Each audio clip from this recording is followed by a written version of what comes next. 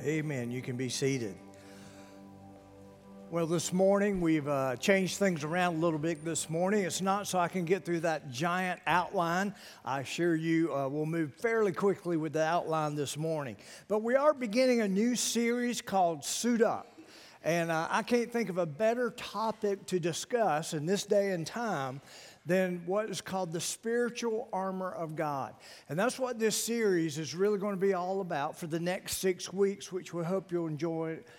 You will join us for that. If you look at the introduction as we jump right in, someone has said the Christian life is not a playground. How many of you know that from personal experience? Not a playground. It is a battlefield. Just like marriage, the Christian journey is a battlefield. No, I'm just kidding. Anyway. To be successful in this battle for our soul, there's 2 things we must do, and that's what we're going to be discussing over the next 6 weeks. We must analyze our enemy, and we must utilize our weaponry. To think about this battle that we're all in as believers in Christ, followers of Jesus, we need to understand there is a battle going on that rages. And many people that I have observed their life many times seem to aimlessly kind of walk through life, even professing Christians, those who basically have accepted Jesus as their Lord and Savior, but many are not aware of what's really happening around them. And so we want to expose a lot of that even this morning. Today we're going to analyze our enemy. Now, in military, when you think about the military, there's something called military analysis, and it involves collecting information concerning enemies, studying the collected information, and then formulating an analysis of the enemy and taking steps to ensure national security and or preparing for war. And so if you were to look at the military scene, even the physical military scene, you'll see that military analysis is very important. And that's what we're going to be doing this morning on the spiritual level of this battle that we're facing. So the question this morning we're looking at is this: what are we doing today to prepare us for the battle that's going on around us? If you have a Bible or a way to see God's Word, look at Ephesians chapter 6. Ephesians chapter 6. Now, there's going to be something different about what I'm presenting here this morning. Typically, we like to do expositional messages where we stay in the text and pull things out. We're going to do some of that. But this is really a giant Bible study this morning. And the reason for it is because I am going to have to go to different places in the Bible to give you the big picture of what we're dealing with. So let's jump right in. When studying and dealing with the enemy and his forces, many of us go to 2 different extremes. We either overemphasize the enemy, we make too much of him, where we blame everything on him. How many of you ever heard the devil made me do it, or those type things, or whatever? He got the best of me. Sometimes we overemphasize him. We should never have a fixation on the enemy. That's not how we are to navigate our lives, to always be there with a fixation on him. The Bible says in Isaiah 26, God will keep those in perfect peace whose mind is stayed or focused on him.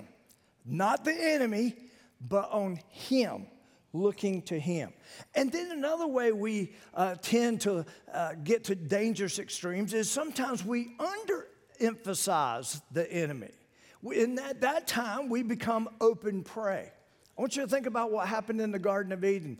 Adam and Eve underestimated the enemy.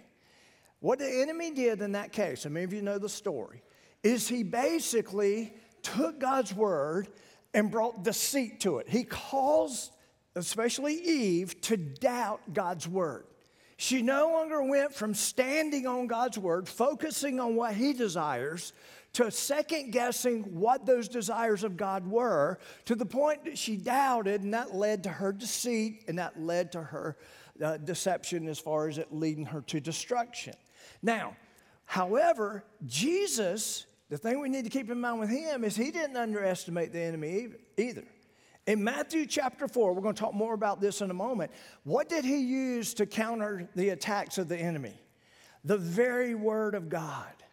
He stood on the Word, whereas Adam and Eve doubted the Word. And so Jesus stood firmly on the Word of God. And that's part of what we're going to be talking about in the coming weeks. Therefore, we need to know about the enemy, but not to the point we become obsessed about him. But we need to be aware of what's going on around us. So, look at your outline. The urgency for spiritual armor. And the first thing is to stand up to the enemy's strength. The enemy does have strength. We can't underestimate him. So in Ephesians chapter 6, verse 10, here's what we read. Paul says, "Finally, my brethren, be strong in the Lord and in the power of his might." The word power there speaks of this force, this unrelenting force that's there of his might, which means his strength. We never tackle the enemy in our own strength. He is more powerful than we are in and of ourselves. We can't bring our flesh to the battle. It's got to be the battle and the power, the forces of what God brings with him. We go in his strength. Number two, you got to stand up to the enemy's schemes. Look at verse 11. Put on the whole armor of God.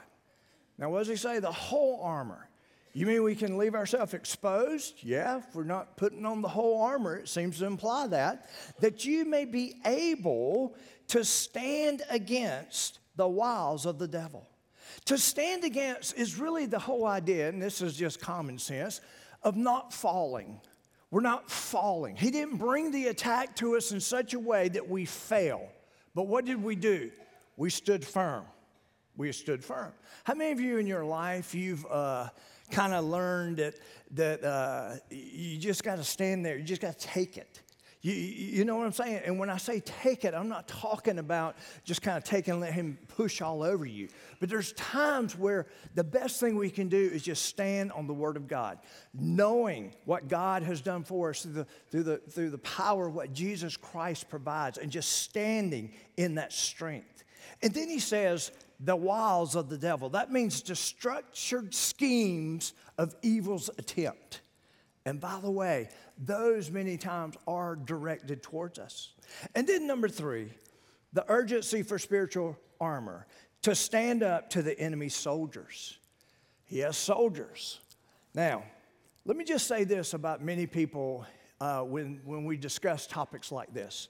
Some people will say, I really don't want to hear about all that because that stuff scares me. It scares me. Now, we have no reason to fear. Fear is not of the Lord. He's given us everything we need to stand firm, to overcome anything the enemy throws at us. But the thing we need to understand is we just can't ignore that he's there. We can't just go through life ignoring that. We must understand, what is he attempting to do? What's he pursuing in my life? If I'm to stand, what do I need to stand from? Not only stand for. And that's kind of the implications we have here. So look at verse 12. For we do not wrestle against flesh and blood. It's basically the idea, we don't fight against what's obviously seen in our lives, but against principalities. This is the idea that this implies hierarchy. That when you think about the enemy's soldiers, there's a hierarchy that's here based on what we're reading in verse 12. But against principalities, against powers, against the rulers of darkness of this age, those who conduct evil strategies, against spiritual hosts, that's literally spiritual armies of wickedness in the heavenly places. The word high places there literally means activities beyond this world that influence this world. I want you to think about that. There's something beyond this world that influences this world. How many of you kind of see it out there right now? You begin to look at what's happening in society, in the world itself, and it's almost like you almost see a structure of evil. It's almost like it's there. And if you look through eyes of light, where the light and the piercing word of God pierces your heart in such a way, certain things become obvious to you. You begin to see the evil. You begin to see the structure of evil. And so what Paul's trying to say here is, listen, there's something happening behind the scenes. And there's something you need to be made aware of. Now, I want to read this in Ephesians chapter 6 from a paraphrase of the Bible, the Message. Listen to what it says. Sometimes I like what it says, sometimes I'm not sure, but this is one I like. God is strong, and he wants you strong. So take everything the Master has set out for you, well-made weapons of the best material, and put them to use so you will be able to stand up to everything the devil throws at your way. There is no weekend war that we'll walk away from and forget about in a couple hours. This is for keeps, a life or death fight to the finish against the devil and all his angels. Be prepared. You're up against far more than you can handle on your own. And to me, that is well said. To me, that is what we need to be aware of. So, now that we know all that, let's pull in our military analysis. The urgency to understand the enemy. Who are we up against? Who's the figurehead? Who's the one that we're the high influencer of evil? And so here's where we pull this from. The names in the Bible, if you think about the names in the Bible, tell us much about the nature and the character of the person. Okay, that's what we find in Scripture. The enemy has 22 different names mentioned in Scripture. We're going to look at 12 of those names. Only some of them appear on your outline because I didn't have enough room. I'd have used the whole. Anyway, let's move on. Okay, his names reveal his character. The most common name for him is the word Satan. Satan. And it just means the adversary. The adversary. And it's his most common. It's used over 50 times in the Bible. Then there's devil. It means the slanderer. There's not a whole lot of difference between the adversary and the slanderer, but they are different. It's used more than 30 times in the Scripture. And then there's one called Lucifer, and it literally means the shining one. Before his fall, and we'll talk more about this in a little bit, before his fall, Satan was known as Lucifer, okay? In Isaiah 14:12, it says this, "How you are fallen from heaven, O Lucifer, son of the morning." And we'll talk more about this in just a moment. And then there's Beelzebub, the ruler of demons. Now, what's ironic about this is when the Pharisees started to see some of the things Jesus was doing and the authority that he had in the spiritual world, and you can read about these stories in Matthew, or this story in Matthew chapter 12, you're going to see that literally Jesus calls out some of the demons. And basically, they surrender to Jesus' will. The Pharisees were looking on, and they were those who didn't accept Jesus as God's son, and they were looking on, and they accused him of being the ruler of demons. Now, of course, he's not the ruler of demons with the evil intent, but he's a ruler of all. Would you agree with that? But in this sense, they were trying to ascribe wickedness to Jesus himself because of the authority he had over the demons that were there. So even Jesus was attempted to be called Beelzebub. Now, these are not on your outline, but here's some other phrases, here's some other titles for him. The God of this age.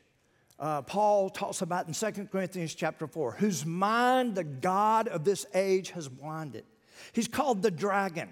In Revelation chapter 12, it says, "And war broke out in heaven. Michael and his angels fought against the dragon and his angels." That's a reference to the enemy. The deceiver. In Revelation chapter 20, the devil, the deceiver, was cast into the lake of fire. The destroyer.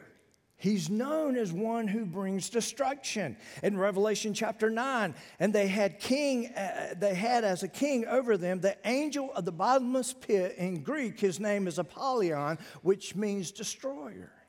And then there's the tempter. We know him well with this.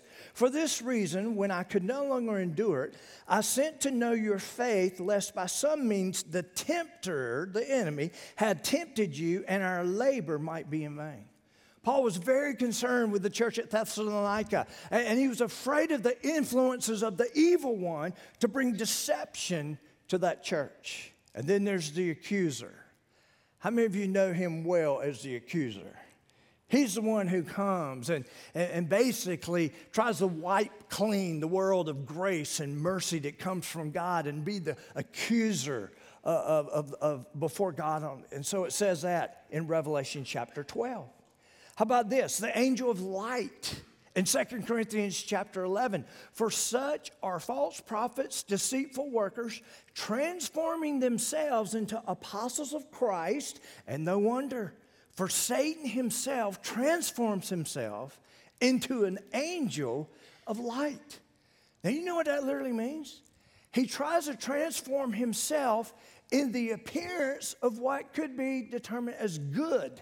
There's times where he's trying to bring what many people, not what God calls it, but what many people would say is good. And they accept it as good because of the deception that they live under. Boy, we're seeing that even today. A roaring lion. It says in 1 Peter chapter 5, be self-controlled, be watchful, because your adversary, the devil, walks about like a roaring lion, seeking whom he may devour. And so we see these names, and there's more in Scripture, but this reveals his nature, his character. That's what we're up against. That's the character of what we're up against. Next, we see his being reveals his capabilities. First of all, his intellect. Now, I want you to think about this story. Sandwiched right between Jesus' baptism and the very beginning of his public ministry, we see a battle between Jesus, the ultimate of good, and Satan, the ultimate of evil. I don't want you to write this down if it's not on your outline. Matthew chapter 4, verses 1 through 11 gives you this encounter. And the enemy, I want you to think about it. The context of this story, Jesus has just fasted 40 days and 40 nights. And now he's there. It appears he's vulnerable, at least the man side of who he is. He's the God man, the man side. He's depleted. And guess who shows up at just that time? The enemy. This is my chance. Physically, he's depleted. He's still a man. Maybe I can overcome him here. And Jesus, everything that came out of his mouth was from God's word, from God himself. He defeated him in that way. But the thing we need to understand is how cunning the enemy was to not only pick the perfect opportunity, but the way he went about it. He literally offered to Jesus what is already rightfully his. Think about the story. What he can do. He was more than perfectly capable of doing what the enemy did, because much of that was going to be rightfully his. But it wasn't in the timeline of God. It wasn't the purposes of God for it to happen at that time. Matter of fact, you hear Jesus all through some of the Gospels say, the time has not yet come. You remember? And some of that's the very thing that Satan tempted him with. It's amazing, some of the stuff you see there. But he's cunning. This is what we're up against. Number two, his emotions. In Revelation chapter 12, it tells us he has emotion. Woe to the inhabitants of the earth and the sea, for the devil has come down to you. What's he bringing? Having great wrath, because he knows that his time is short. Next, his being reveals his capability, which is seen in his will, his own will. He has a will. And here's what it means. In 2 Timothy chapter 2, here's how it relates to us. And a servant of the Lord, this is basically an approved servant of the church, must not quarrel, must be gentle to all, able to teach, patient, in humility, correcting those who are in opposition. If God perhaps will grant them repentance so that they may know the truth, and that they may come to their senses and escape the snare of the devil. That they escape the snare or the trap or the temptation of the devil, having been taken captive by him to do his will. So here's what we got to pay attention to. Is it possible for the influences of evil and the influences of the enemy that become so powerful that we're literally... he's talking to the church here, that he literally wins us over to his agenda and not God's agenda. Is that possible? Absolutely. And that's what we're reading here. And Paul is telling Timothy, beware of this. When it comes, you need to put people in place or we'll call this out. Because we're all capable of, think about this, of moving from the agenda of God to the agenda of the enemy. And that's what he's warning against. Now, you say, well, what's his ultimate will, the enemy? Jesus said it himself in John 10:10.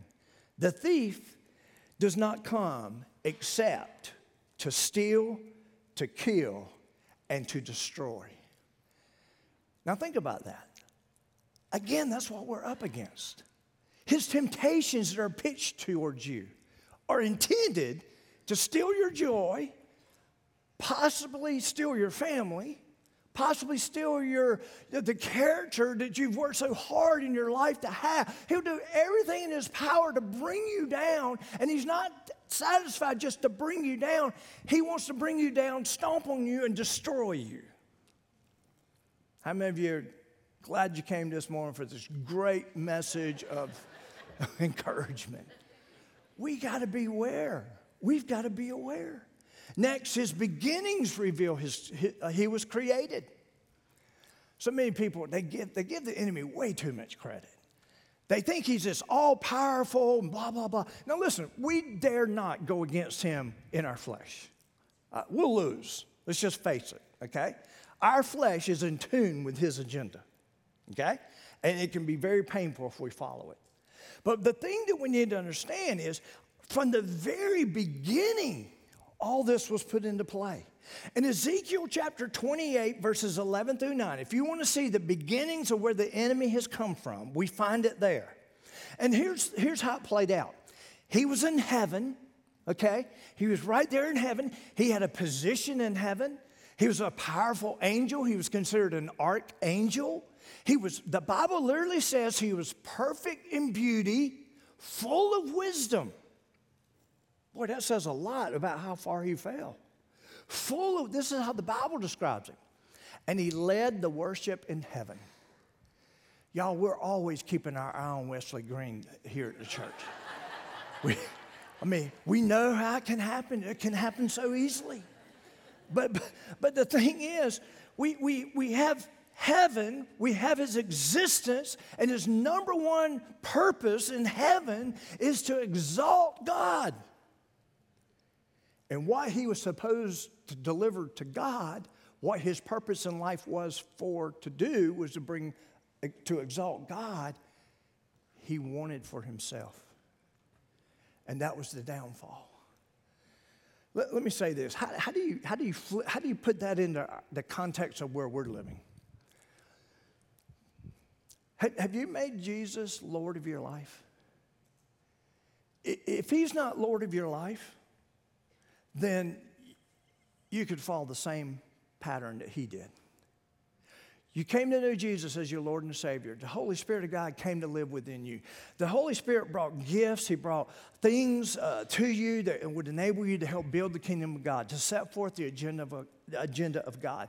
But if he's not Lord of our lives, if he's not central to our lives, if he's not our motivation in which we live, then we've got a problem. And we stand to fall just as Satan did. When pride puts itself on the throne, when self puts itself on the throne. You say, well, what was Satan's biggest problem? Pride. Read the account of the scripture I just gave you. I.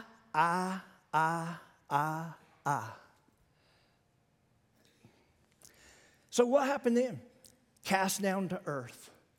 He was cast down to earth. The Bible clearly says this.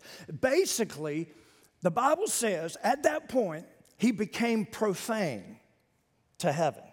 That literally means he was useless to heaven at that moment. And he was cast to the earth. If you read you'll see it carefully.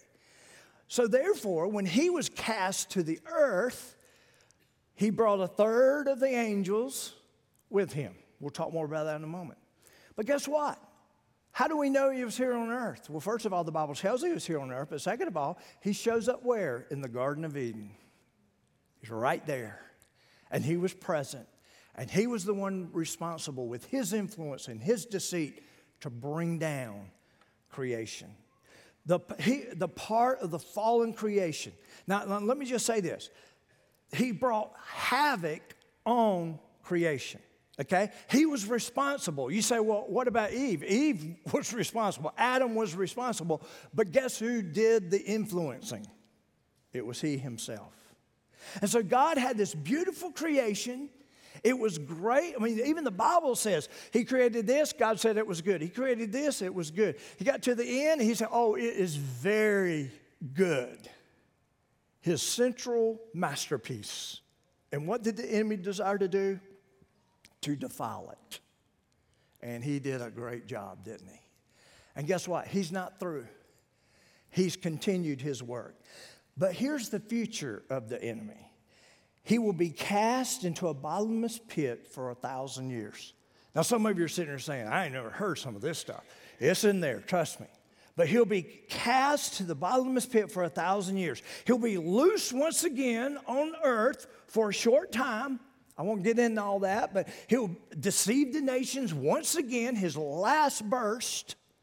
And then, after that, at the judgment, he'll be cast in the lake of fire forever. Forever. He's doomed.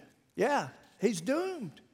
Next, we see his limitations reveals his condition.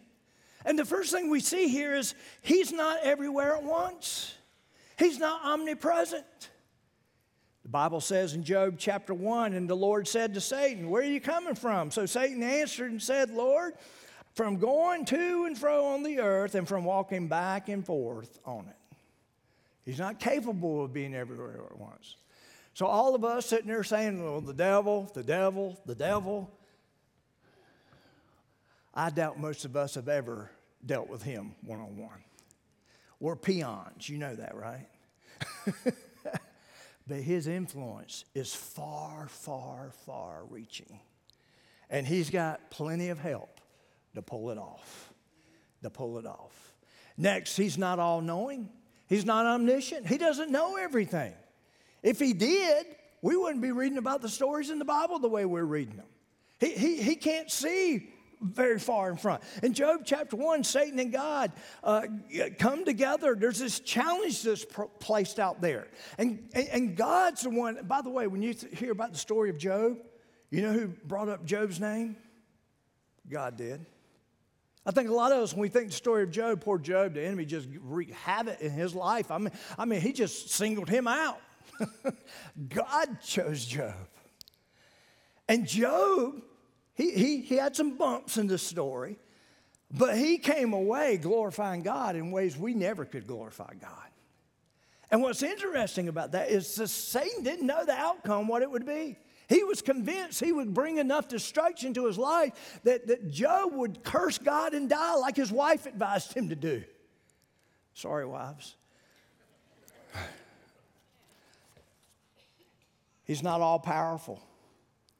He's not omnipotent. Here's what brings me the greatest joy. There's a lot of stuff in Scripture that I look at, and I'm sure those of us who have been Christians for a long time, how many of you agree? Sometimes we take a lot of our salvation for granted. We do. And then sometimes we read stories like this, and it's like, yeah!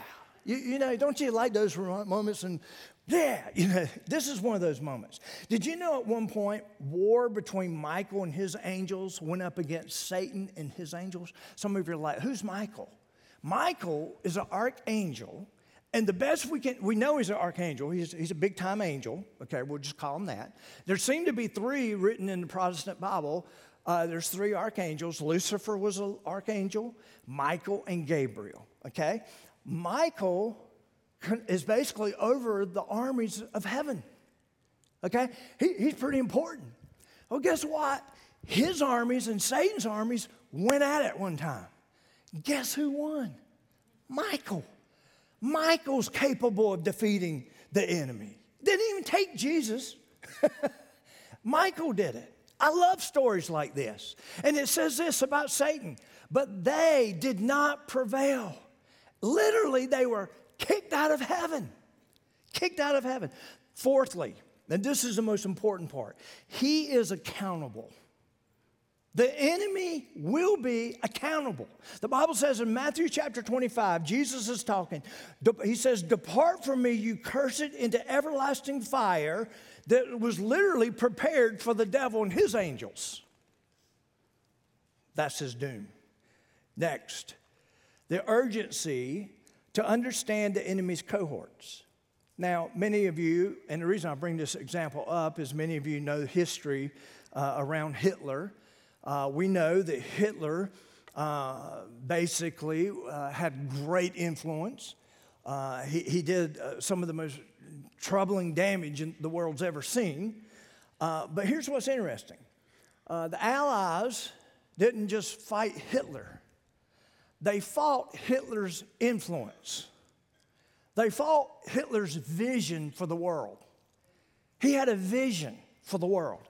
He wanted to take over all of Europe. And then from there, he wanted to take the rest of the world. And by the way, I don't know if you've ever read the accounts, but a lot of people are very suspicious of Hitler, that he was involved in some kind of satanic stuff. Big time employee of Satan himself. And what's interesting about this is the thing that we need to understand is kind of similar to the story. Hitler provided the context and the vision for the war, just as the enemy does today, in which we're fighting. What's his context? What's his vision? To steal, to kill, and destroy. To totally defeat God. Now, deep down, don't you think he really knows doesn't stand a chance? But he's going to do everything in his power to keep us from exalting him, to keep him from praying. He's going to do everything in his power. So then, who are we fighting? Who are we fighting? If he's just that guy, he has a vision, he has a context, who are we fighting? We're fighting his cronies, his cohorts. And basically in Scripture, it seems to imply there's a satanic hierarchy. How many of you are scared now? We shouldn't be. But here's what it is. Look, principalities, a term used by the Greeks to refer to the highest ranks of the military. It's comparable to what we call the U.S. generals. Satan's highest rankings demons. Then there's powers. Those demons seem to influence nations. Did you know that there are demons assigned to nations? There are. We see it in Scripture very clearly in Daniel chapter 10. And then there's those who, the same ones who rule over the affairs of the nations. That's interesting. Then there's rulers of darkness. The demons in charge of keeping people in the dark. These could be called deceiver demons, blinding people to the gospel, keeping churches from concentrating on the main thing, taking everything for the vision and agenda that God has and turning it into something completely different for the agenda of Satan himself. And then there are spiritual hosts. Those demons influence us personally through temptation, causing division. There's just so many ways. Those that really, these are the guys we're fighting. But here's what's interesting. And we're done here. Turn to Revelation chapter 12. We're going to come back to this, but in just a moment. But go ahead and turn to Revelation chapter 12. The question is this: where did the demons come from? What were their beginnings? Because in Scripture we understand that 1/3 of the angels fell as a result of Satan persuading them and his influence, fell, and they became demons. Now, here's what blows my mind. You can almost see how Lucifer could fall. He was so close to the glory of God that he craved it, that he wanted it. I mean, he was leading people to exalt God. And it was just enough that would come through him that he would lead for him to desire. But then I think about these 1/3 of the angels, and that blows my mind. They've been around the throne of heaven who knows how long. Angels were created, you know that, right? All of them were created. And they've been around heaven all these years. They've seen the wonders of God. They've seen everything he's capable of doing. And somehow he's so powerful that he influences those who've been around the throne of God to go and peel off and go with him. And do we really think we stand a chance on our own? We don't. And that's what we're seeing. Revelation chapter 12, I want you to look at verse 3. Another sign appeared in heaven. Behold, a great fiery red dragon, having 7 heads and 10 horns and 7 diadems on his heads. Now, some of you are like, yeah, break that verse down for me. It's just Satan at this point. I can teach you more, but we're not going there this morning. I don't have time. But there's some powerful unpacking here. But it's talking about Satan himself. His tail drew 1/3 of the stars of heaven and threw them to the earth. And here's what we were talking about earlier. And war broke out in heaven. Michael and his angels fought with the dragon and his angels fought. But they did not prevail, nor was a place found for them in heaven any longer. So the great dragon was cast out, that serpent of old, called the devil and Satan, who deceives the whole world. He was cast to the earth, and his angels were cast out with him. That's what we're fighting. That's what we're up against. I mean, think about that. Now, this is not on your outline. But again, this is kind of some freaky stuff in Scripture. Okay? How many of you know what I mean by there's some freaky stuff in there? You know that, right? But here's one place you see some freaky stuff. Did you know there's actually 3 categories of demons? Some of you are hearing this for the first time. Really? You mean there's mama demons, papa demons? Nothing like that. Listen to this. There are those who are free to roam now. That's who we're facing. That's who we're in conflict with. Then Revelation chapter 9 says there's another group that hadn't been unleashed yet. They're coming out during the tribulation period. Now, these guys give me the impression that the guys we're dealing with now are scared of them. There's some powerful dudes. All right? Then there's a third group. Those who will never be free to roam, ever. Think about that. 3 categories. Some people say these guys that are never free to roam the earth again were the ones who mated with human beings way back in Genesis. You remember the story? There's a lot of ideas of people putting that together. Again, that's some freaky stuff, isn't it? And we're sitting here and we're reading about all this, and we're trying to get our minds around all this. Now, if you want more information about this, of course, the group that's coming out in tribulation periods in Revelation chapter 9, those who will never be free to roam, is in Jude, the book of Jude. Now, let's look at their being.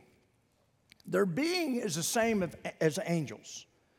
Angels have intellect, they have emotions, and they have a will. How do we know they had a will? Because Satan influenced their will to follow him. We know they have a will, okay? So first of all, their intellect. They knew who Jesus was. You remember, I love stories like this. You remember Jesus is out there, there's an unclean man here, and basically the demons cried out, "Let us alone. What do you have to do with us, Jesus of Nazareth? Did you come to destroy us? Is today that's going to happen?" That's the demons talking. And basically, they said, "I know who you are, the Holy One of God." The angels, the demons said that. Number 2, their emotions. Love this verse. James 2:19, "You believe there's one God, you do well, for even the demons believe and they tremble." Wow. And then their will. As I said before, they chose to follow Satan. Next, their activities.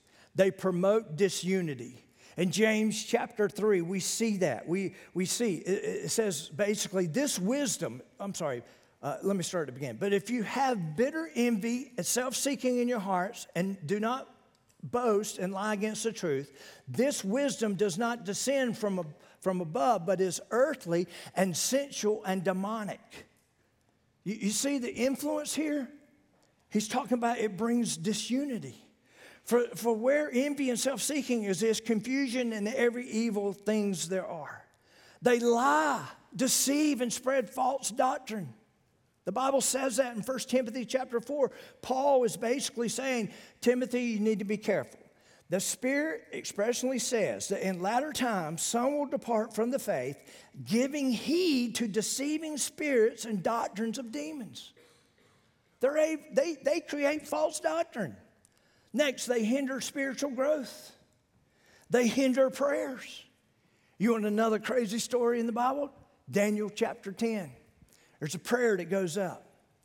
Gabriel is dispatched from heaven to bring the answer to the prayer. He's delayed.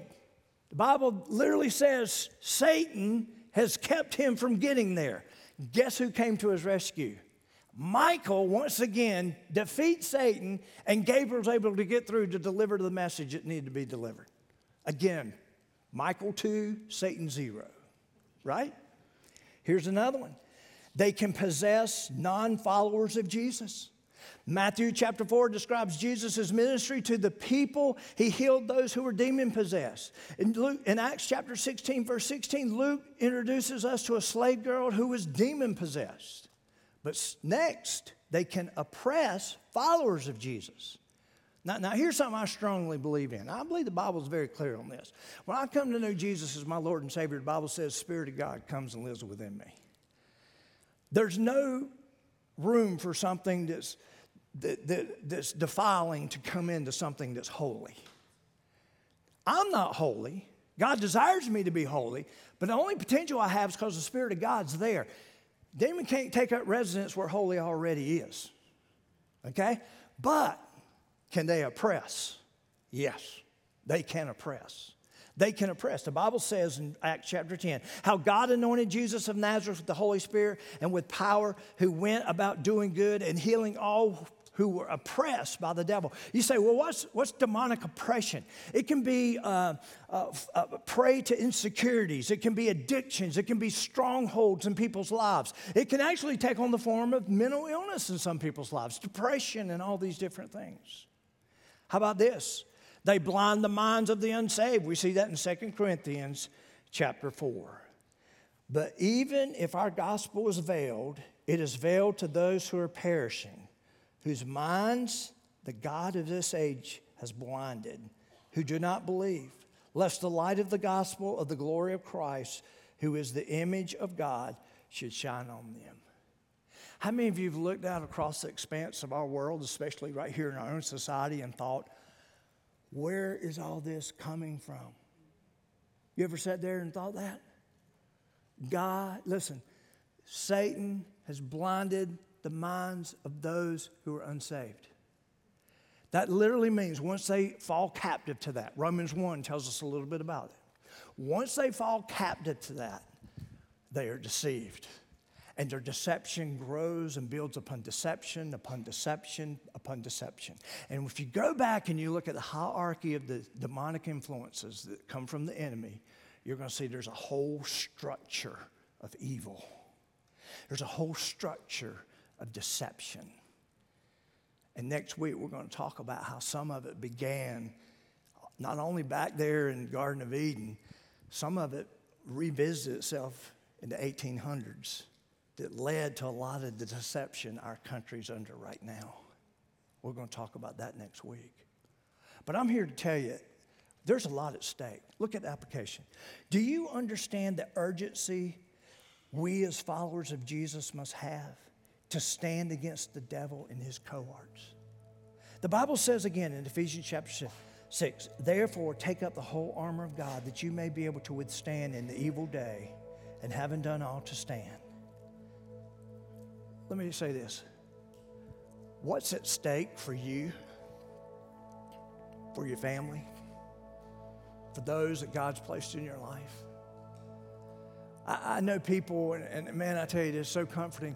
I know people who literally pray the armor of God. And I know it's on individual, we have to take on that responsibility too. But there's others who support others in taking on that armor. I've had men in our church that literally have told me that I want you to understand how I pray for you. I pray the armor of God on you. Y'all, if there's ever a time we need to do that for our children, it's now. It's now. And we're going to talk about what the armor is over the next 5 weeks. But here's what I want you to understand. We're not just fighting something that's out there in the dark. The Bible has exposed what we're fighting. We just got to know how to deal with it and what God has provided for us to do the fighting, to do the standing. It's so important. I can't think of a better time to preach this message in the world in which we live than this time right now. Because there's a lot of people out there aimlessly walking through life and they have no clue.